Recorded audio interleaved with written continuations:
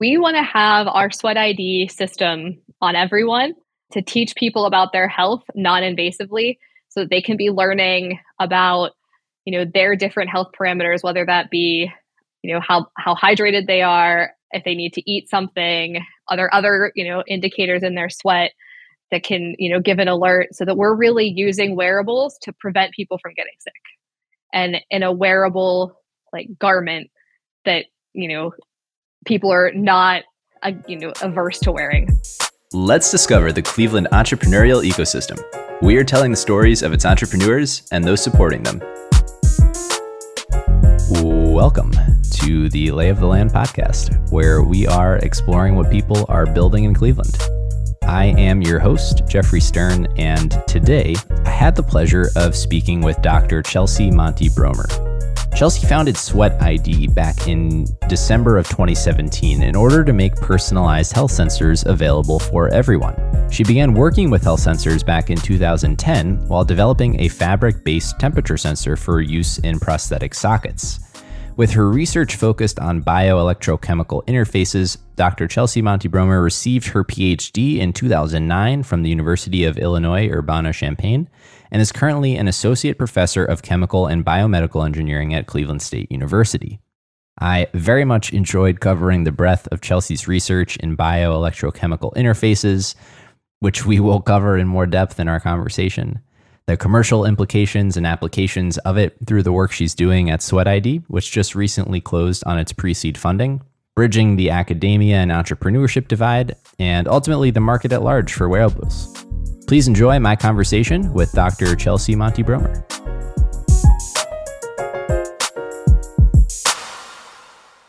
I wanted to start with your academic and research focus, the world of bioelectrochemical interfaces, which in preparation for this I found really fascinating and I knew nothing about.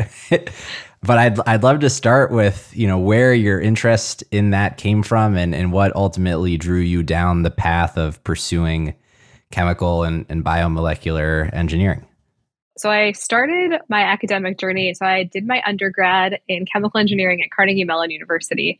And we were about, 2 semesters in, and we had to go as part of an assignment to a career fair and talk to, the traditional chemical engineering companies. And I went to my advisor right after and said, I don't think this is for me. I don't think I could work for any of these companies. This doesn't seem like a good fit. And he encouraged me to start thinking about, going to graduate school. So I was always kind of interested in how biology and kind of the health and medical field integrated with kind of the traditional engineering. So I did a minor in biomedical engineering. All of my undergraduate research was kind of in, growing bone cells, osteoblasts, all these different, kind of bio applications. And so when I started looking for PhD programs, I was really drawn to the University of Illinois, Urbana-Champaign. But when I got there, I realized that the researchers that I was really drawn to were all electrochemists. So I did my master's degree in almost fundamentally just only electrochemistry, so no biology. And then I changed from my master's to my PhD, I changed advisors. And I ended up in the group of a serial entrepreneur. His name is Richard Maisel. And he had started numerous companies, had run his family's company for several years. And his take on research was very, let's take what we're doing in the lab and make sure we can scale it to something that people can use. And so I started doing things there, really combining the biology and biomedical that I had done as an undergrad with the kind of electrochemistry that I had started in my master's, and really was working on sensors for chemical warfare agents. So electrochemical biosensors for chemical warfare agents, and working on everything from the pre-concentration. So how are we going to concentrate these to a, detectable limit, to doing detection, to doing field testing. So I got to work, hand in hand with a bunch of different types of engineering and really hone my sensors piece. So I had kind of a little bit of biomedical, a little bit of electrochemistry, and a little bit of biosensing. When I started at the University of Akron as an assistant professor, I didn't really want to be in the defense space. It's really hard to get funding. It was a little bit dangerous. I was sick of kind of being in a bunker testing chemical warfare agents. So I started doing kind of wearable health sensing and looking into how can I use this electrochemistry to detect things at the surface of the skin, to look at how microbes are influencing corrosion. And so I started just kind of taking all of these pieces that I had been putting together in my toolbox. And that's how we kind of really developed our group into one of the leaders in kind of using non invasive electrochemistry to really study how microbes and biology interacts with their surroundings. Oh, that's fascinating journey there. Yeah. Maybe just keeping it at the high level Yeah. here Yep. to just kind of set the stage for, because it's really, as I'm understanding, it's sitting at the intersection of a lot of different pieces. areas of focus here, right? So how would you describe, the old explain it like I'm 5 kind of thing for bioelectrochemical interface and how you think about applications at a high level? At a high level? Yeah. So we really think about studying how biology changes how electrons flow. So if you think about power, so how electrons flow without changing their environment. So we don't want to influence them in any way. We don't want to just listen to what they're doing and learn from them. So we do that using electrochemistry because it allows us to not have to change their environment and to really listen to what they're doing. And so when and maybe there aren't, but when you think of the kind of standard applications, in the real world for bioelectrochemical interfaces, what are the kinds of things we're talking about here? Yeah, so you can think about things like a traditional biosensor might apply a potential, so it's adding power to the system, so kind of changing how things operate. A biofuel cell might change the conditions that a typical set of microbes might grow in. And so we just really want to take kind of all of that change out and just let biology kind of run its course. So we don't apply any potentials, even with our wearable sensors. We just measure resistance. So we're really big on allowing the body or allowing microbes in an oil field, for example, to just do their thing, and we just report back what they're doing. Is that concept that you came across thinking about how to scale the research that you're doing in the real world? Is that something that is not standard, kind of MO for the research, or is that really kind of a novel take on, as we're researching new concepts here, how can we make sure it has some general applicability? Right. And so I would say that when I was a graduate student, it was not the norm. It was typically you focused on something really specific. If your grandma asked you at dinner what you were doing, you really couldn't explain it because it was very niche and very high level. But I think that the National Science Foundation has done a really good job of trying to change that attitude in academia, right? And so through their National Science Foundation Innovation Core program, they're really trying to take, really NSF funded core science problems and teach people how to take them from the lab scale to something that could be scaled up and given to the everyday person. So I would say, when I was in grad school, it probably wasn't as common, and now it's starting to become more and more common as that program grows and gains in popularity. I guess one of the things I'd be interested to get your perspective on, because I feel like as we maybe transition a little bit to the entrepreneurial side of it, that the origin for ideas that people are working on often come from identifying a problem first, right, and then thinking about the potential solutions. Is it flipped in your model and how you think about it? Or as you're thinking and doing this research, is it coming from a place of having identified a problem and then thinking about the potential applications, or having discovered some kind of technology in the bioelectrochemical world? What could we use this for to solve other problems? Right. Yeah. So we start with a problem, right? I think like most good, research ideas, we start with a problem. I think where we kind of put a different spin on it is we are constantly making sure one is something we can scale up. So, there's many different ways to solve a problem. That's kind of one of the criteria we use. And also a lot of our research, I would say 90% of the research in my lab is led by, how the end user is going to use it. So what are their key criteria? Scientifically, there's a set of key requirements that we have to make sure we hit. But then are we also hitting the criteria for usability? And so those really, from a very early stage of research in my group, we start with kind of those problems. And I actually make all of my grad students go through the NSF I-Corps program in some stage, whether it's at the University of Akron Research Foundation at their sites or the whole, going to the national teams, because I think it makes them a better researcher because they can understand, okay, the end user is an endurance athlete. They're going to need to wear this for 4+ hours. So I need to think about biocompatibility, chafing, battery life. So yes, they're solving the problem of making a non-woven material that's selective to sodium, for example, but their set of criteria includes how their end user is gonna use this. And I think it's really important as a researcher, and I think it helps them to better focus when they're in the lab, even if they're doing something that maybe the end user's never going to notice that they're asking these questions. So as we tie RuSense into the narrative here, what I guess were those criteria that you were contemplating at that point? What were the questions you were asking? What were you trying to validate? Yeah, so the RuSense product is actually, it started out not where it ended. So we started out as a wearable fabric sensor. So the reason why it's a fabric, because people ask me this a lot, why isn't it just a hard plastic material or flexible plastic? The reason why it's a fabric is because it was initially designed to go in prosthetic sockets. So at the stump socket interface, we wanted to monitor temperature, different conditions in the sweat. Basically, we wanted to make sure that it never sweat.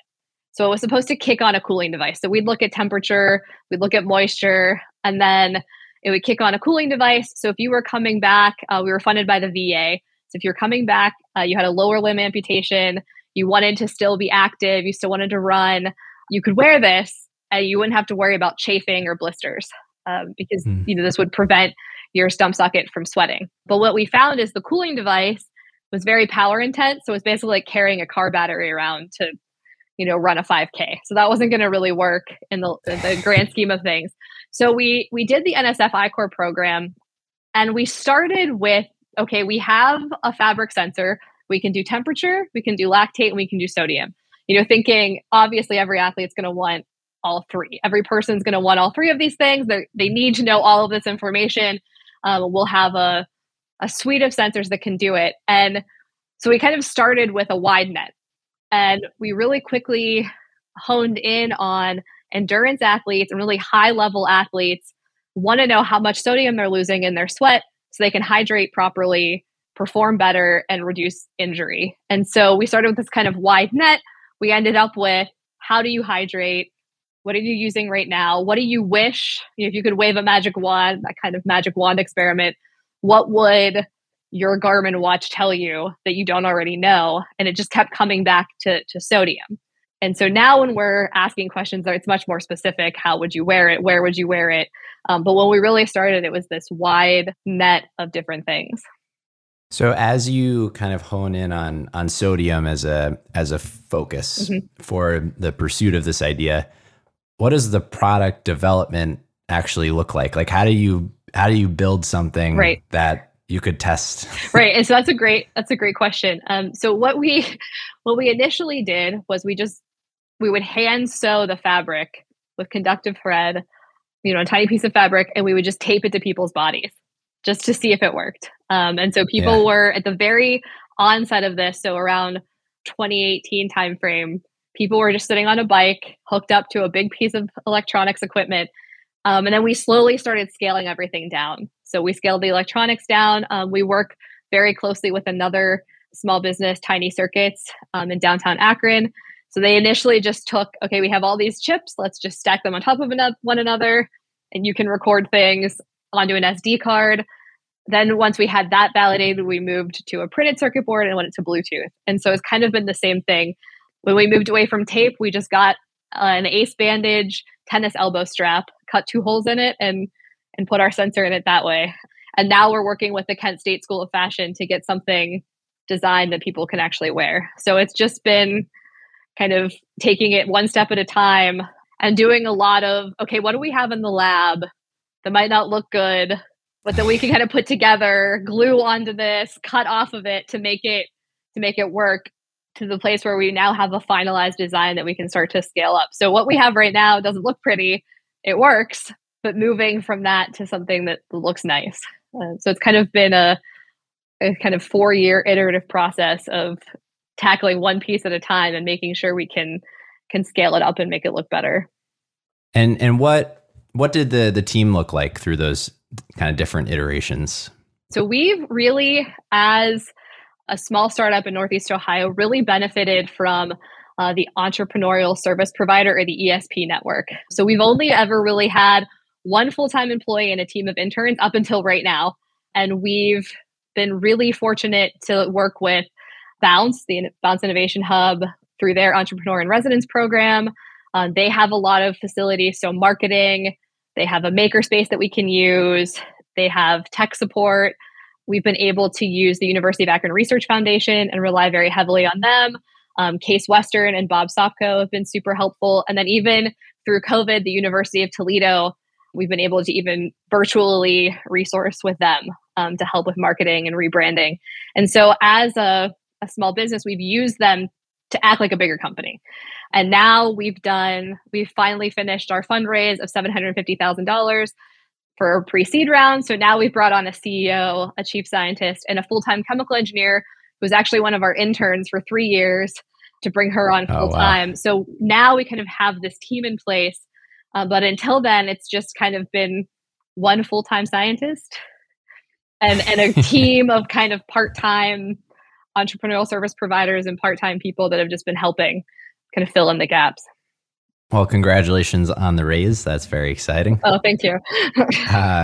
I'm curious at what point in the life cycle of the company when the naming convention switched from RuSense to Sweat ID, yeah, and the story behind the name. Yeah. So when we started, I was at the University of Akron. And so for people who don't know, the University of Akron has one of the few female mascots in the country. So they're Fear the Roo. Their mascot is Zippy. She is a female kangaroo. And so as a female founded company, I really wanted to pay tribute to her. And so we came up with the name RuSense to kind of give an homage to Zippy. And then in 2020, I left the University of Akron and we started, really reaching out to our launch customers and end users, and nobody knew what a RuSense was. So we took some time in 2021 with the help of Kristen Schinover at the University of Toledo to, rebrand, rename, and kind of come up with something that, our end user kind of gets it. Okay, they're telling me what my sweat's like. They're giving me my sweat ID. So something that's a little bit more tangible for our end users.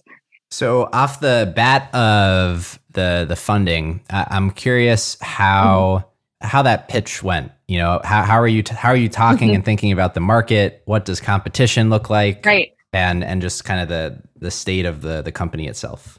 The company itself. Yeah. So when we talk about like the future of wearables and where the wearables market's going, people really want everything to be personalized, right? So the market is really moving much more towards personalized fitness, personalized healthcare, virtual health, telehealth. Everything's kind of moving in this virtual personalized space. And so we feel like we really fit in very nicely with that personalized health space. But one of the things that I think, and I guess time will tell, that the future of wearables really is going to be in the smart textile market. So everybody's got the watches now, but how many different pieces can you wear? How many different add-ons to your watch can you get? I really think the future of wearables is going to be in these smart textiles integrating into something that you're already wearing, you already feel comfortable with, but now it's going to tell you, how much sodium you lost, how you need to hydrate, what you need to be doing. And we kind of see it growing as a whole platform, right? So multiple sensors on this fabric telling you, how healthy you are in a non-invasive way. And so I really think that's kind of where I see the future of wearables going. And there's several different, smart textile companies. One of them just closed a round with Drive by DraftKings as the lead investor, called Nextiles. And so they're doing like movement, motion capture, heart rate, those kinds of things. So not in the sweat sensing, but those kinds of things are really exciting to athletes because then they're not wearing one more thing. It's just right into what they were already going to put on. No, I think that makes a lot of sense. As you kind of explored the, I don't know, hydration generally, like as a market, what did you like learn through that process, and what do people not understand that they should about this? Right. So one of the things I think that's a very common misconception, especially when you're talking to a non-athlete, right? So when you're talking to an endurance athlete, they're like, yes, I have most of them have every step of their race worked out, what they're going to drink, when they're going to drink it. But when you're talking to investors, the biggest misconception they have is, okay, I'm thirsty, I just drink water. It'll be fine. Everything's great. And actually that misconception is actually deadly, because if you're drinking too much water and you're not replacing the sodium that you're losing or the electrolytes that you're losing, that's when you get overhydrated. And that's really where the highest instance of death in very high level athletes comes. And so, kind of fighting this investor battle of, okay, just drink more water was really difficult. But one of the things we really learned is that a lot of athletes are keeping track of their hydration very, very accurately, how much water they lose, how much water they take in, what they think the amount of sodium that they're losing is. And Gatorade did a very large study, and only 40% of athletes can actually guess that right. So they're trying, they want this information, but they're guessing. And they're saying, okay, I think my sweat is salty. I think I sweat a lot. My clothes are really wet when I'm done running, and they don't really know what they're losing and really know what they need. And so it becomes this kind of guess and check circle that often ends up with them in the medical tent, not finishing races or not performing at their best. And so that's really what we learned, because I was one of those, okay, you're thirsty, you just drink water people before I started this journey. Yeah, no, I unfortunately can empathize with the downside of of the improper sodium balance. Yeah. Having fainted in a soccer game in middle school. Yep. Definitely, it made a lot of sense to me just when I was reading about it. So I think I've understood most of the kind of use cases that you've worked out to be, athletics, potentially still prosthetics or the military coming back. Yep. How do you think about potentially the different applications here of the technology and of... Right. So we are, our first use case, our first product is going to be focused on endurance athletes, or athletes that we consider in high sweat sports. So people like on a soccer team, a hockey team, football. And as we grow, really what's lacking right now is the data. So no one's been able to measure sodium concentration in real time as athletes are in their activity. So we have information from the Gatorade Sports Science Institute of, points in time during a very set, they were on a cycling bike and they did this duration exercise. So as we get information, one of the things that we're going to do is start to machine learn the data that we get. So what are our athletes doing? What does their sodium profile look like? How much are they losing? When are they losing it? So that we can start to go into a more consumer market. So starting with kind of these high sweat athletes, people who really understand this, moving into a consumer market, and all at the same time, making sure that we're putting everything into place so we can move into a medical or a military market. So making sure we have all of the FDA approvals that we need. We have everything quality controlled and audited, so that once we have this data and we feel really confident that, we have an algorithm that can help assist people without just, this is how much sodium you should intake, but really to start predicting dehydration and overhydration, then we can move into those medical markets. So it's kind of a three-step, like a three-phase plan for us to grow from, a very small subset of elite high sweat athletes to a broader general or more medical market. And when you just kind of extend that even further, looking out into the future, what do you really see as the vision for the whole company, the impact that you would hope to have, looking back in retrospect? Right. So we want to have our Sweat ID system on everyone to teach people about their health non-invasively, so that they can be learning about, their different health parameters, whether that be, how hydrated they are, if they need to eat something, are there other, indicators in their sweat that can, give an alert, so that we're really using wearables to prevent people from getting sick. And in a wearable like garment that, people are not, averse to wearing. So they'll put something on, they'll tell you how healthy you are, no lab tests. As a needle phobe, that's something really important to me. But that's really where I see us moving. We're starting small. I've talked to a lot of smart textile manufacturers who have just jumped right into the entire garment, measuring multiple things, and have kind of fallen short because they can't make it at the price point that people will pay for it. So we're starting small, growing with something that's of really high interest. And I see us in 5 to 10 years having a suite of these sensors that are teaching people about their health non-invasively. If just to talk at a macro level for a sec, if wearables, don't take off in the way that you're thinking about them, what would be the reasons why? Like what are the barriers to adoption here? That's a great question. And I think the biggest barrier to adoption is how you give people that information, right? So there's a lot of great wearables that tell you a lot of great things, but the average user it's too much for them, right? They can't okay, this is this is how much sugar I need. This is how much the sodium I need. This is how much potassium I lost.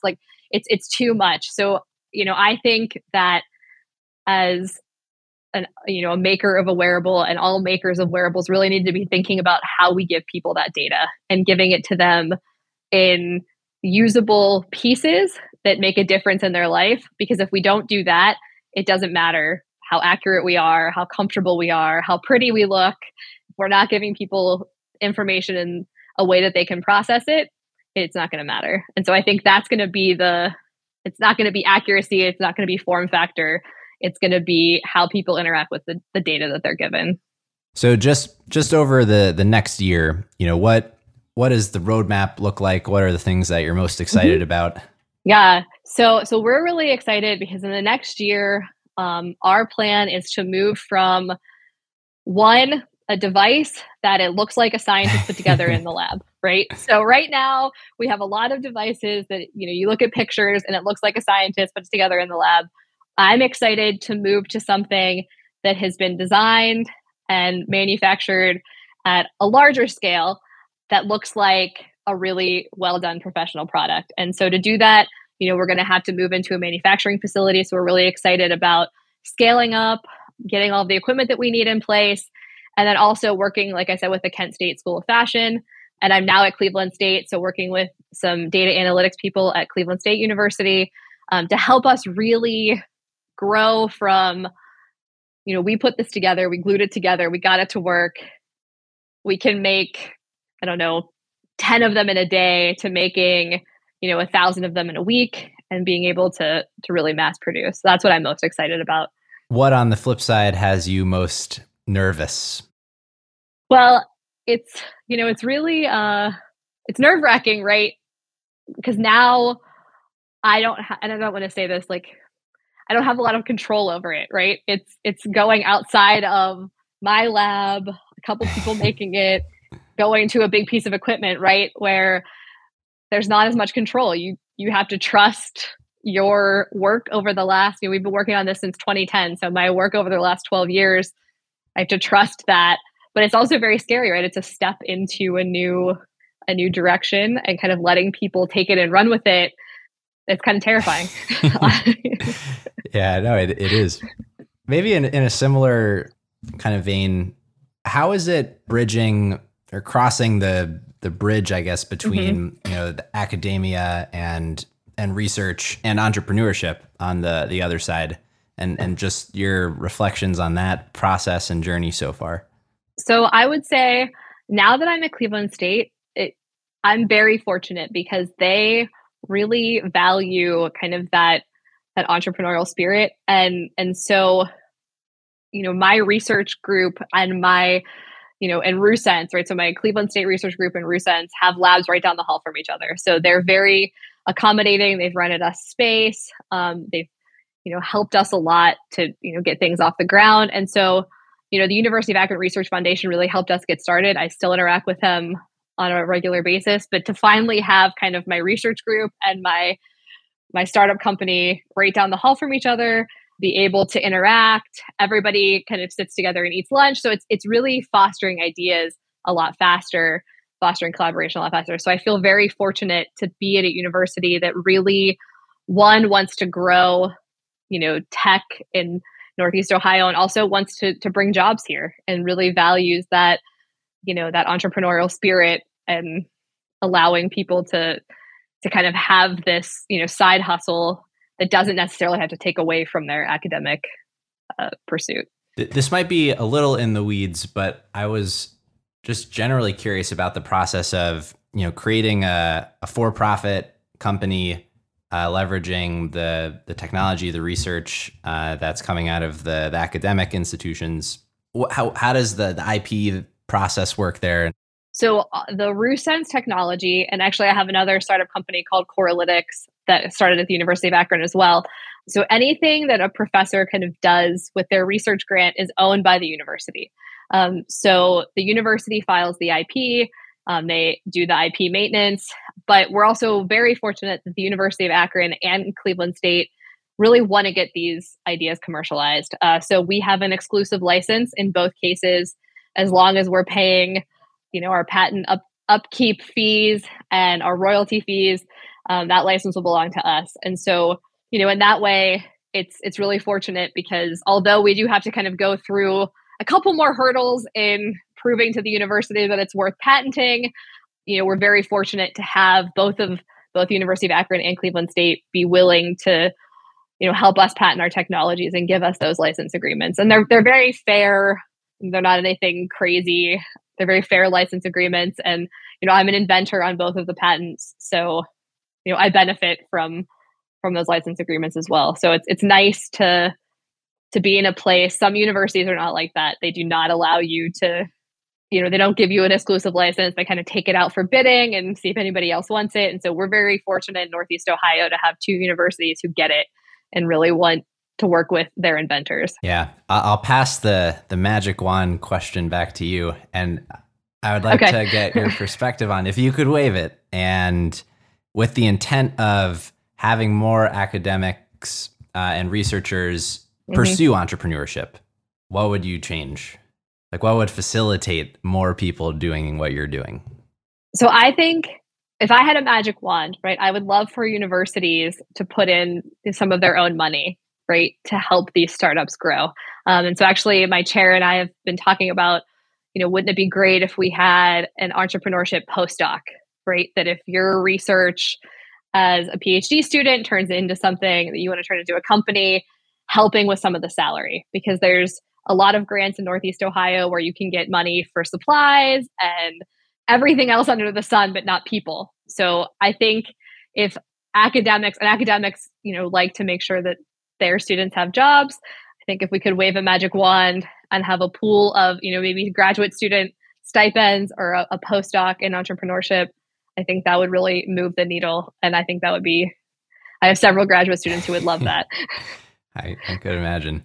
In prep for this, I came across something that I hadn't really heard of before, but I really liked the idea of, and I also wanted to get your perspective on, which was this whole concept of orphan technologies at different institutions, and just maybe you could describe what those are, and we can go from there. Yeah. So actually, we started out as an orphan technology, right? So we had a technology.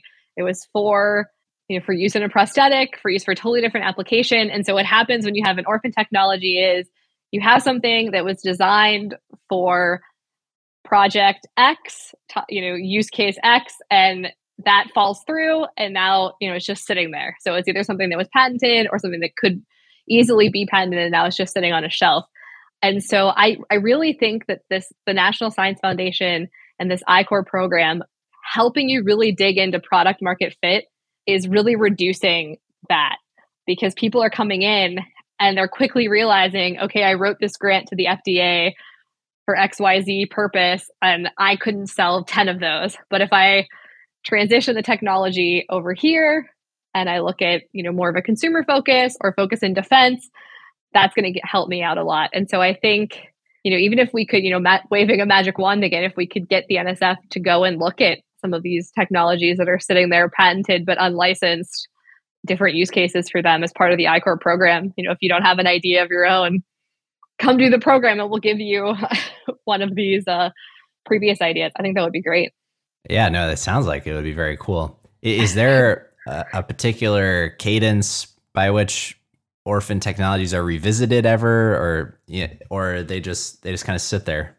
I think they just kind of sit there until, so there are firms that will go through and like look through patents and see if there's anything that's not being used yet and see if they can focus them. But no, I don't think that there's, at least not to my knowledge, there's anyone doing that on a regular cadence. So I think, if the National Science Foundation ever has people that really want to do the program but don't have their own idea, I think that would be a great thing to add. Yeah, no, it just seems very interesting. Well, I'll tie it back a little bit. I am just more on your own research. I think similar to the development on RuSense and Sweat ID. What is most exciting to you about the research you're doing right now? And so I'm really excited about, really for the first time, I feel like all of the different parts of my toolbox are being used at the same time. So I've always felt like, okay, I'm using electrochemistry or I'm using, sensor design, but I really feel like now for the first time, everything's being used all at once. And that's really exciting. And it's this, it all kind of reached about a year ago. It all kind of like fell into place and everything started like operating kind of in sync. And so I feel very fortunate that now I can start to think about new applications.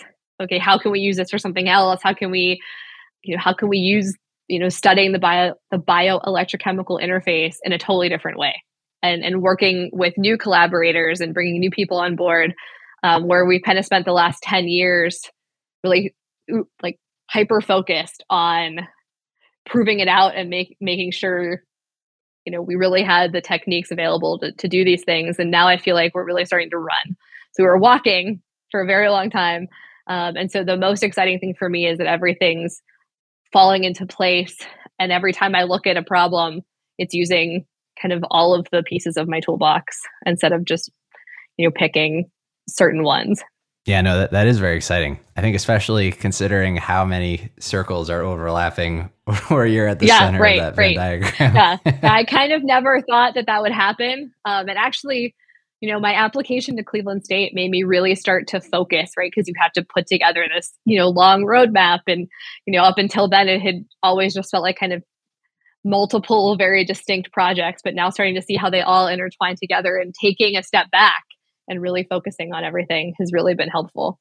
What do you think might be the second order implications of kind of mass adoption of being able to track this data about ourselves?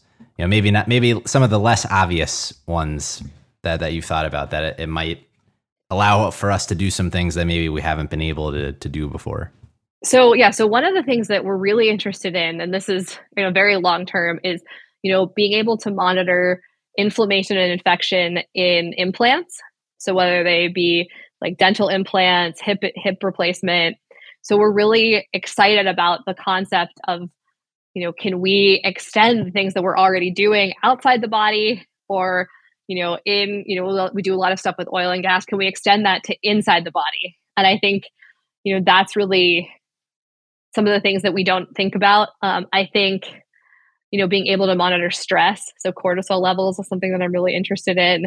So if you think about, okay, you're sitting there, you're doing hot yoga. Are you really calm? Really getting, I don't know if that'll stress people out more, but, being able to monitor a lot of these, mental health as well as overall health biomarkers, I think is going to be really important. Are there any parts of your journey of Sweat ID, of the whole process that you'd like to touch on that we haven't talked about yet?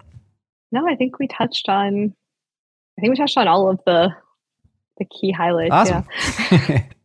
Well, I'll bookend this then with our closing question that we have everyone on the podcast speak to, which is not necessarily for your favorite thing in Cleveland, but for something that other folks may not know about.